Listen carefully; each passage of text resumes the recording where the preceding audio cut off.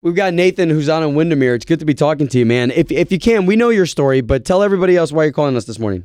Okay, so I went out on a date with a girl named Patricia. Hey, And- Nathan, and, you know, if you don't mind me pausing you for a second, this accent of yours, like, where's that from? I'm from Perth, Australia. Oh, cool. That's cool. Okay, sorry. No, just go ahead with your story. Sorry about that. I wouldn't normally do this at all, but she's not answering my calls at all. You know, everyone's got caller ID and stuff, so I know that she knows it's me, so she's probably just shirking me off a little bit, So I'm just listening to you talk. I really enjoy it. Well, listen, Nathan, we really appreciate you trusting us with this. I don't know if you know how it works, but we're going to try to get this girl on the line, see if we can't get some info from her first, and then get you guys together, okay? But we don't promise anything. All right, sounds good, mate. Thank you.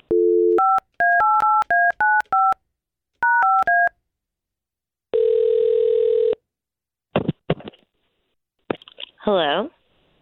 Patricia, please. Speaking. May I ask who's calling? Patricia, good morning. My name's Obi, and that is Ashley. Hey, Patricia. So you got two of us. We do the morning show for K92.3, which is the big country station in town. Okay. Okay. Yeah, I don't know if you've ever heard of us. No, yeah, just, what's up?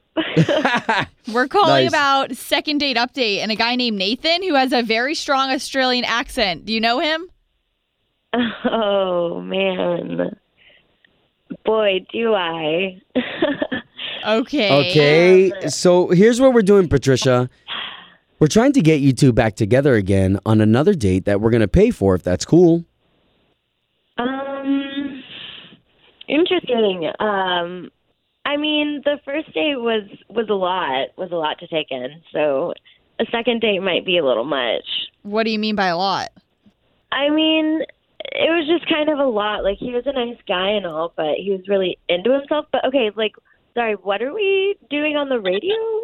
Well, we're trying to help you out with this guy to get you back on a date with him. You were just telling us some great stuff about him, and you're not interested? I mean, he couldn't remember my name. Like, all night he just kept referring to me as Sheila. And then he was just, super, super, typical. He literally looked like Indiana Jones from head to toe. He ordered, a big hunking steak. Wait, it just Indiana wasn't- Jones, are we talking the movie, the hat and the tore up Yes, clothes? the hat, all of the above. Khaki from head to toe, for sure. And you're just not into that? No, and he just kept talking about how, he didn't really want a relationship. He just kind of wanted to, bounce around, and I was like, that's fine.